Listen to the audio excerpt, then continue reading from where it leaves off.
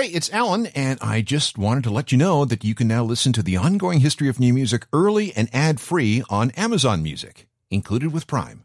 One thing before we start the show. I want to let you know about a special interview you'll hear at the end of this episode. It's with the host of a brand new podcast called Architects, the Architects of Art. The cool thing is this show is hosted by Director X and Taj Critchlow, two of the biggest music video directors on the planet. These guys are responsible for game-changing videos from artists like Drake and Coldplay and Kendrick Lamar and so many more. Hope you enjoyed the discussion. I sure did. That's coming up at the end of this episode. All right, let's get on with things. When you listen to music through a streaming music service, how aware are you of what you're actually listening to? Okay, sure, you can look at the screen, but what does that tell you? Okay, the name of the artist, the name of the song, maybe the name of the album, how much time has elapsed, how much time is left in the song. But let's say you're intrigued by what you're hearing and you want to know more. That means you got to search the internet. Wikipedia is surprisingly accurate when it comes to learning more about a song or an album, at least usually. Who produced it, the engineer, the name of the studio, the supporting players, and so forth. I mean, it does the job, but it does feel kind of lacking, a bit antiseptic. And then if you want lyrics, you have to search other sites. And again, these sites do a very decent job, but okay, I'll just say it. I miss liner notes. I miss being able to sort through all the printing in a CD booklet or on a vinyl record. There's something mysteriously cool about learning something about the artist or the music by finding something buried in the liner notes. Writing and compiling this text used to be a big deal. People were paid good money and even won awards for writing liner notes. The industry has specialists for this sort of thing. But as we get deeper and deeper into the digital era, liner notes are disappearing, along with the concepts of B-sides and bonus tracks and album artwork. It's all part of the evolution of music culture. This is a final part in a series marking these charges. This is Digital Debris number 3, Liner Notes. This is the Ongoing History of New Music podcast with Alan Cross. I just want to find my way into your liner notes. That's Todd Farrell Jr. and the Dirty Birds with the 2013 song about liner notes. All that textual information found on records and within CD booklets that seems to be disappearing in the age of streaming. Hello again, I'm Alan Cross, and let's be very clear. Streaming is here. It is the future. It is super convenient and gives us instant access to more music than we ever thought possible. It is awesome. But in the transition from physical media to digital means of distribution, some things are being lost, and I call this digital debris. And on this final episode on the matter, we're going to talk about liner notes, where they came from, and what happened to them. First of all, this text and these writings can also go by the names album notes or sleeve notes. When we're talking about vinyl, liner notes can come on the jacket itself, the protective thing around the record, the packaging. Or it could be on an inner sleeve that encases the actual album. If we're speaking of CDs, there's the booklet inside the jewel case. Cassettes were a different matter. The artwork came on something called a J card because it was folded into a hard J shape in the cassette case. Now, sometimes the J card could be folded out into a mini booklet with liner notes, but other times it was blank. Some pre-recorded cassettes back in the day had no liner notes at all. But whose idea was it to write stuff about music on this packaging?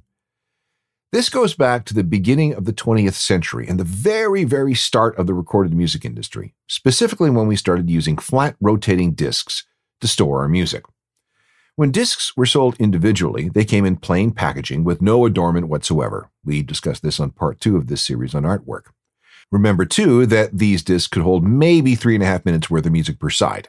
That meant that if you had a long performance like, say, a symphony, it had to be stretched out over multiple discs, multiple sides. These were then sold together in a package that looked like a photo album, except that this was called a record album. And yes, that is the origin of the modern term. Those old school record albums of the first half of the 20th century were sometimes made up to look fancy, and that included adding some text to explain what was included. This followed in the tradition of printed music programs that were handed out at symphonies, operas, and so on. They were the notes on what the audience was about to see and hear. Back in those early days, record album text tended to be very basic information about the recordings. Sometimes, though, someone would write an essay about the recordings, or the performance, or the composer, or whatever. Most often, though, the inner sleeves featured ads for other albums offered by the label. Whatever was printed there became known as sleeve notes. The term liner notes would come into play later. There are no rules about what can be in liner notes. It can be nuts and bolts details about the recordings, starting with the song titles and their lengths. There's almost always songwriting credits, song publishing information, and the name of the record label. Or you could have next to nothing at all as a way to build mystery and myth. Led Zeppelin's fourth album had almost zero in the way of liner notes. The cover featured no title, the band's name is nowhere to be found, and then opening up the gatefold sleeve, there's just a painting of some lizard figure known as the Hermit. It's only when you get to the inner paper sleeve that you get some rudimentary information about the record, along with those 4 strange runic symbols meant to represent each member of the band. And song lyrics? Well, just Stairway to Heaven. That's it. Even more stark is Joy Division's Unknown Pleasures album. Again, we get some very basic album notes in which we learn that side A is labeled as outside and side B is inside. What are we supposed to make of the music and the people who made it? Well, the idea was to listen, to try to make out the lyrics the best we could, and then to let our imaginations take over. And she turned around and took me by the hand and said I've lost control again. And how I'll never know just why I understand. She said I've lost control again. Joy Division from Unknown Pleasures from 1979 and She's Lost Control. Again, minimal liner notes by design.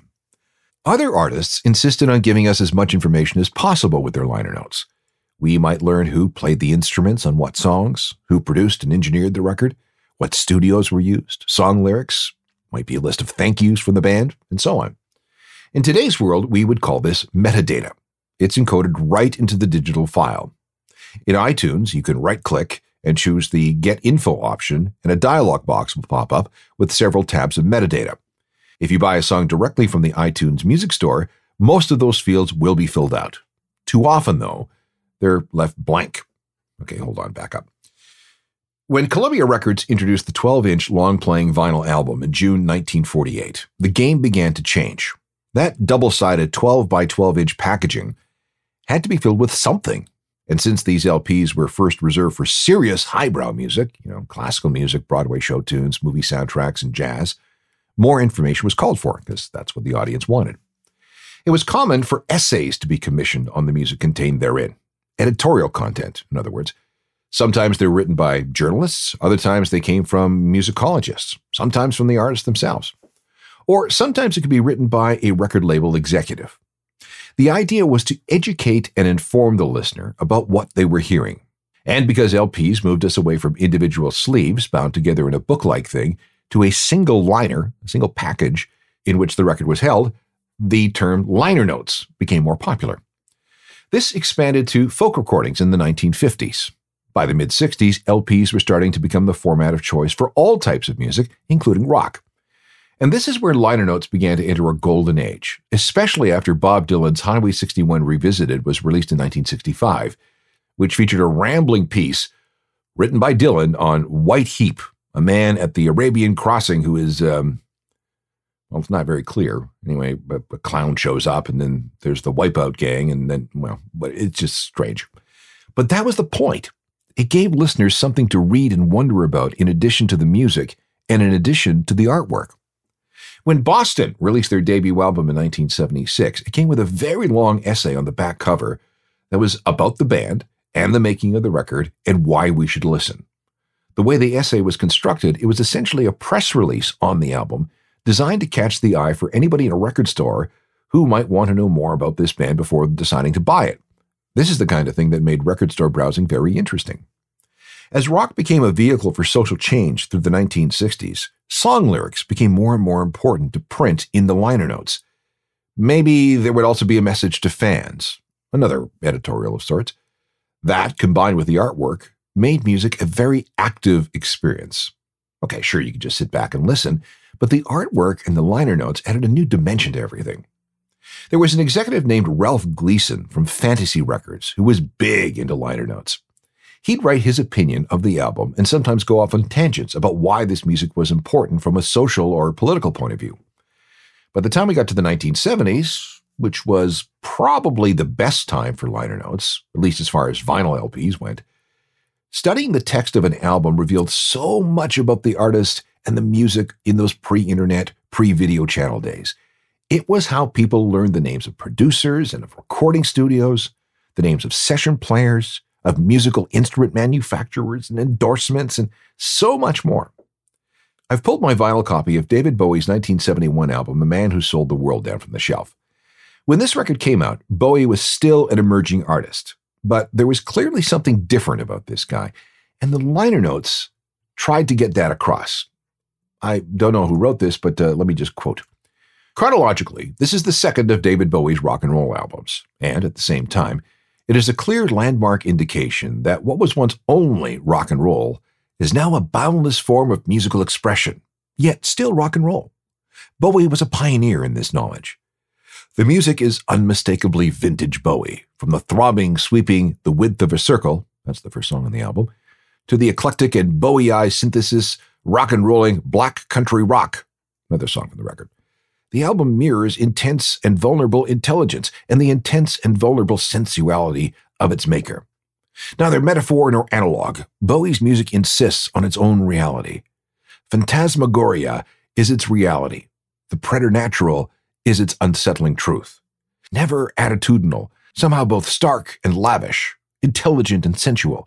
This album, recorded at the onset of the decade, is a clear prognosis for the decade. Yeah, that's a quote.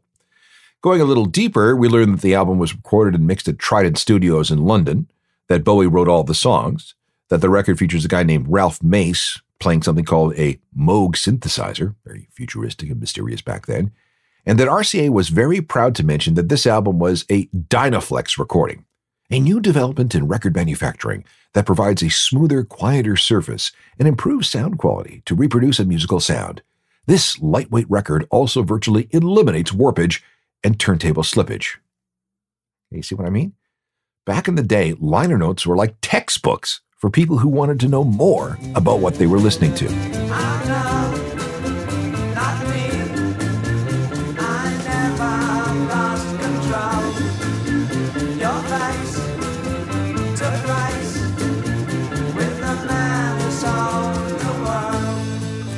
Liner notes were such a big deal that a Grammy Award was established for them in 1964 and continues even today. Pretty much every award has been given out to someone who has written liner notes for classical recordings, or a collection, or an anthology, or a greatest hits package, although several individual Johnny Cash albums were recognized. There's not a lot of rock on the Grammy list outside of a bit of Bob Dylan, but in 2013, Big Star, the cult favorite power pop act for the 1970s, was given a Best Liner Notes Grammy for a box set called Keep an Eye on the Sky. The writer was Robert Gordon, an American rockabilly singer. He offered quite a bit of insight into the set's 52 unreleased tracks, all from Big Star's first 3 albums in the early and middle 70s. Here's a sample of Big Star. I mean, why not? It's called 13. Would you be an outlaw for my love? If it's so, well, let me know. Alex Chilton and Big Star, major influence on power pop bands everywhere. And although they never sold a ton of records, they did get a Grammy Award for Best Liner Notes in 2013. In a moment, we'll make the transition to the CD era, where liner notes were taken to, well, a different level. This is the third and final part of a series called Digital Debris, a look at some of the things we've lost or are losing as the result of our transition to a world where music is more and more in the digital, the virtual realm. And this time we're talking about the history of liner notes. As we discussed on the last show, the switch from vinyl to CDs was awful for album artwork because the palette shrunk. Instead of 2 sides of a 12 by 12 inch square, we had something that was just 5 by 5 inches, a mere 25 square inches. And at first, it looked like liner notes were going to suffer from the transition from vinyl to digital. And when CDs first appeared in the marketplace in 1983, the booklets that came inside were often just wretched things. No effort was put into them at all. Sometimes you'd open things up to unfold a 10 by 5 bit of glossy paper with one half devoted to the front cover and something half-assed on the other side. Turn it over to see the other side, and there was a good chance it would be blank. Some of the first Beatles albums released on CD came this way. And geez, if there was ever a band that deserved proper liner notes, it was the Beatles, right? Eventually, though, those slips of paper, and really that's all that they were expanded into booklets, sometimes folded up, sometimes held together with a staple or two. These booklets could be filled, packed with information, even more than what we might have found on some albums. Each song might be annotated with all kinds of extra detail, and printing lyrics became more and more common. The one thing that disappeared were the long essays and editorials and social commentaries. They pretty much disappeared by the mid-'80s, except for those expansive and expensive collections, like box sets. Some artists weren't so keen on putting a lot of effort into liner notes. For example, Trent Reznor of Nine Inch Nails wasn't crazy about printing his lyrics, thinking that he'd rather have people listen carefully to the music than follow along. But he eventually came around.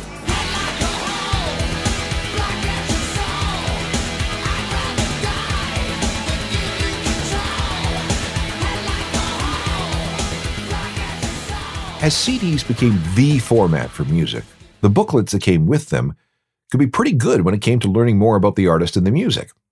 Belle and Sebastian is an indie pop band from Scotland. Lead band Stuart Murdoch liked to write quirky short stories. One album featured a story about how he overdressed for a walk, so he stopped into the post office and mailed his jacket home, back to his house, so he wouldn't have to carry it around with him on that warm day. Others came with specific instructions on how to listen to the album. Play loud, or play at maximum volume, or something like that. But here's what Lou Reed wrote for his 1989 album, New York. This album was recorded and mixed at Media Sound, Studio B, New York City, in essentially the order you have it here. It's meant to be listened to in one 58-minute sitting, as though it were a book or a movie. I'm on the left, and the other guitarist, Mike Rathke, is on the right. I did all the solos except for the two clean ones on Endless Cycle and Sick of You. He then goes on to credit everybody else on the record, finishing up this way. I want to thank everyone who helped me with the guitars, the pickups, the speakers, the cabinets, and the amplifiers, the power it all. You can't beat two guitars, bass, and drum. He's gonna end up on the dirty boulevard. He's going out to the dirty boulevard. He's going down to the dirty boulevard. Lou Reed from 1989. I've been hired to write liner notes for a number of albums. There were a series of retro 80s collections put out by EMI in the 90s. 6 of them, I think. I've done a couple of box sets, including the 25th anniversary edition of the Tragically Hip's Fully Completely album. We'll get back to that in a moment. And there was one job that surprised me because I didn't know I was writing the liner notes. In the spring of 2008, I flew down to LA to interview Weezer about their new Red album. It went great. Everybody seemed happy. When the CD came out on June 3rd, 2008, it appeared with a very nice booklet loaded with lyrics and text and pictures and illustrations from the band. And it also featured transcripts of a couple of interviews. And some of those questions and answers looked awfully familiar. If you really dig into the booklet, and it's tiny, tiny font, and you flip to the back inside page, you'll see this note. Liner notes questions. Keijo Himatanian, who I met in LA, and Alan Cross. Oh, wait, that's me. Was I told that my interview was going to be used as part of the liner notes for the Red album? No. Was I asked permission? No. Was I paid? No. Doesn't matter, though. I got to be part of one of Weezer's best albums, and it's going to be there forever.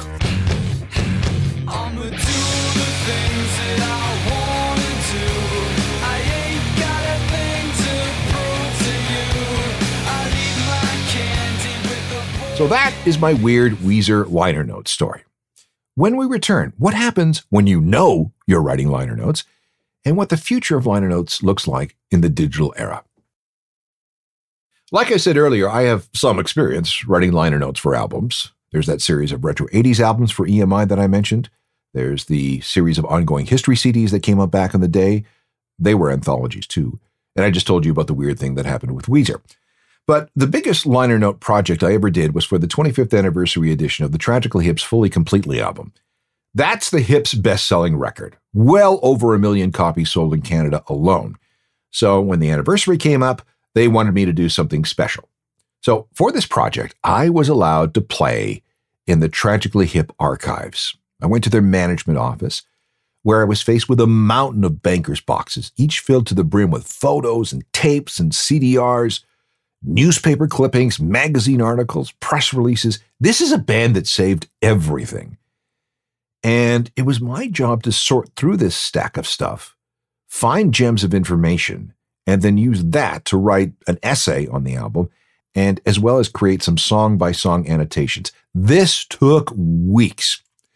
First of all, there was all the rummaging through those bankers' boxes.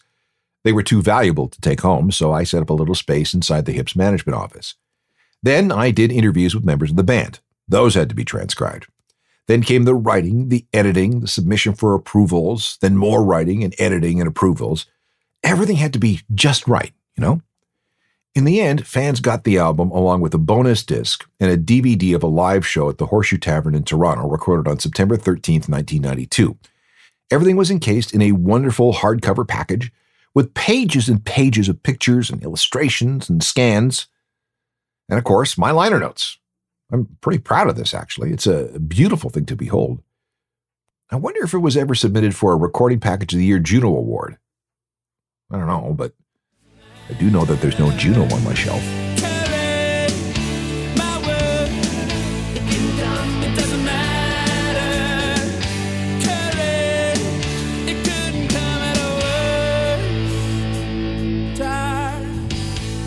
Now that we're moving deep into music's all-digital era, what will become of the whole art of writing liner notes? Well, that has to go digital too. You may have heard of digital booklets. These are just like physical liner notes, except that they're digital, and they're distributed with digital tracks, usually as a PDF document. You have to click around to find it, but if it's there, it's embedded with the rest of the metadata that comes with the music files. Apple's iTunes Store really got into this with something called the iTunes LP. This was codenamed Cocktail and first appeared in the fall of 2009.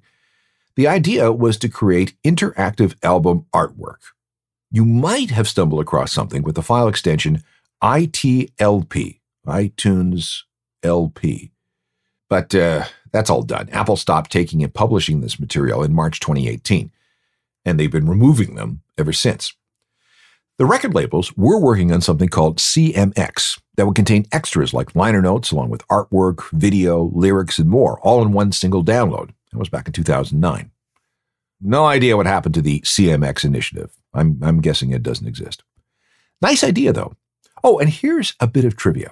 The first ever iTunes LP, the first digital album filled with these extras, was U2's How to Dismantle an Atomic Bomb.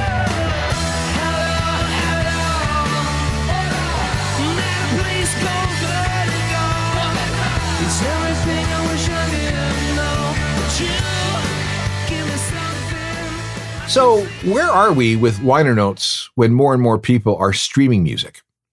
In 2013, Rhapsody, which has since been renamed Napster and sold a couple of times, started including digital liner notes in its song data. This got a big endorsement from the people who staged the Grammy Awards, but for this to work, you needed a database from which to draw this information. They started on it, and it was called the Global Repertoire Database. Not only was this supposed to be a place where anyone could find liner notes and artwork, but it would also serve as a single-point registration site for all the songs in the known universe. Think of it as an international movie database, but for music. This was supposed to make it easy to find out everything about a given song, including who needed to be credited and therefore paid for use of these songs. I mean, at the end of every movie, there's a credit roll, right? Same with TV shows. Why is there nothing equivalent in music? That's what the GRD, the Global Repertoire Database, was supposed to fix. Lovely, lovely idea. Except that it never worked out. There is no statutory requirement anywhere in the world for anyone to register copyrighted works with any third party. And compiling this material turned out to be more expensive and complex than anyone thought. The whole thing collapsed in 2015. In February 2020, Spotify launched something called Songwriter Pages, which they call a new way for fans, collaborators, and industry partners to dive deeper into the creators behind their favorite songs. It involves clicking around on songwriters' names in the credits to find out what else they've written. Not much, but something, right? Then we have hardware manufacturers that are trying to make it easier to access this stuff.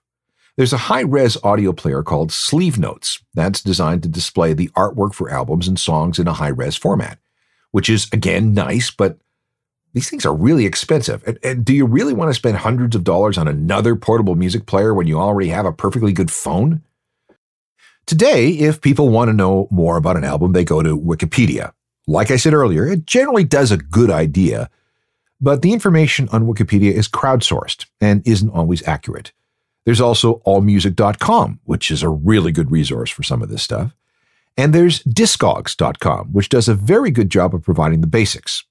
And finally, there's an Australian site called Jaxsta, Jaxsta. They're on a mission to bring back official liner notes by creating a big database of, everything that requires liner notes.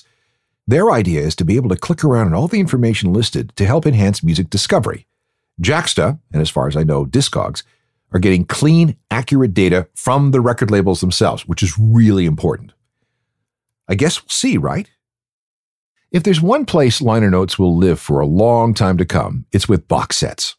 Labels want to keep their catalogs of older songs alive and producing profits, producing revenue. And one very lucrative way of doing that is by issuing elaborate collections, many of which feature production information, lyrics, essays, analysis, hardcover books, softcover books, picture books, and a whole lot more. Then there's the current resurrection of vinyl. New vinyl is a throwback to the days of old vinyl, where people want to hold the jacket in their hands while the record spins on the turntable. We have third parties like Discogs and Jaxsta trying to fill the gap. And then there are the individual entries for albums and songs and artists on Wikipedia or allmusic.com. Again, though, it's all going to come down to this. In the fragmented digital world, how are we going to keep track of the songs and all the people who worked on them? People need the official credit so they can be recognized for their work and get paid. Liner notes are not quite dead. In fact, they are, in one sense, a business imperative. We just don't know what form they'll take yet. If you missed any of this series on digital debris, they're available as podcasts through the usual sources, all the platforms actually. They're all free, so just download and go. In fact, there are hundreds of ongoing history podcasts available. Binging is heartily encouraged. We can meet up on Twitter, Facebook, and Instagram. Plus, there's my website that's updated every day with music news and information. Just go to ajournalofmusicalthings.com and also get the free daily newsletter while you're there. Email, send that to alan@alancross.ca, and I'll get right back to you. Technical production is by Rob Johnston. What else can I put in these liner notes? Recorded at my home studio on Pro Tools, mixed on Rob's laptop at his place. All music is acquired from my personal library or iTunes. Guess that's about it. I'm Alan Cross.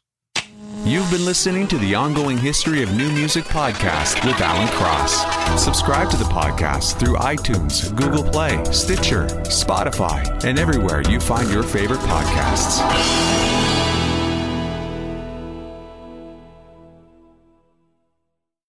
Before we leave today's Ongoing History of New Music podcast, I want you to know that we're part of a network called CuriousCast. And CuriousCast has a lot of podcasts available on its network. And one of the new ones is called Artcatex. And I have two of the hosts of Artcatex with me here. We have Taj Critchlow and Director X. And we want to give you a bit of an introduction to what this new podcast is all about. So who wants to go first and explain exactly what you guys will be doing? And obviously, here's a hint. If you're at the end of this podcast, my podcast, Chance Start has something to do with music. So our show is pretty much about, it's in the world of music. It's pretty much us sitting down with storytellers that come from music videos.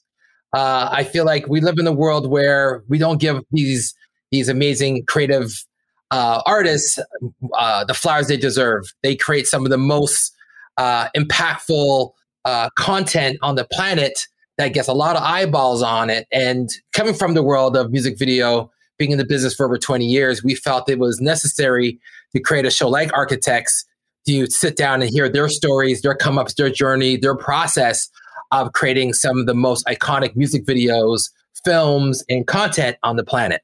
Now, you guys have been deeply involved in this world for, like you say, a long time. Who have you worked with? I've directed videos for Alicia Keys, Puff Daddy, Cisco, Destiny's Child, Drake, Justin Bieber, 2 Chainz, Rosalia, Iggy Azalea, Sean Paul, Beanie Man, Ariana Grande. Well, you know. Okay, now you're just bragging. Korn, John Mayer, the list goes on. Like this has literally been a crazy journey, and I always say X is the GOAT because as long as he's been doing it, like late '90s to now, it's still relevant. You know, like we broke our production company Fella with this music video for DJ Khaled, Drake, and Bieber called Popstar. So it's been a crazy journey, and we're 2 kids from Brampton, Ontario, that went out to make art that broke out to the world, and now we're using our podcast as another form of storytelling, but through an audio medium. Okay, how are you going to make that transition? You've been telling stories through video. Now it's going to be only audio, so you're going to have to change your style a little bit, I guess. I mean, we're talking to the creators, so it's a different kind of thing. You know what I mean?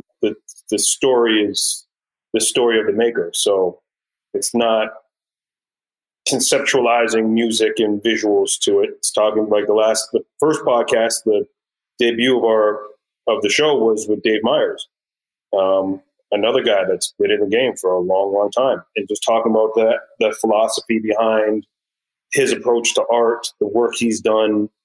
And, as well, digging into some of the larger world issues out there. Like we have a whole talk about Black Lives Matter on that podcast, and being a white director and his perspective coming up in a Black music world. So it's a little different than what we're used to doing. Without any spoilers, give me the kind of stories that you'll be telling. Give me an example of a story. I guess the examples is pretty much their come up, what drew them in to get into this world of filmmaking, their influences, their highs, their lows, and pretty much their breakthrough moments.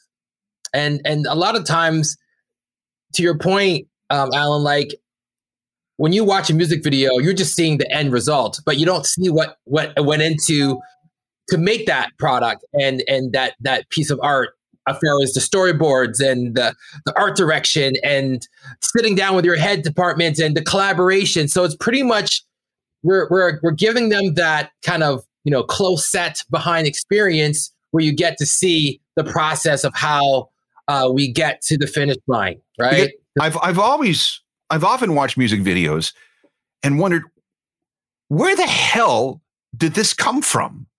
What kind of headspace do you have to be in to come up with these images, these storylines, these things? And I have no idea. Yeah, and that's the point of the show. Like, look, we're probably like around the same age. Like I came up in the 80s era where that's what made me fall in love with music videos, right? The MTV Much Music era, watching videos by like Madonna and Peter Gabriel and like Phil Collins and Michael Jackson and Aerosmith. And I was always fascinated by music videos and the storytelling and the dancing and the style and all that stuff.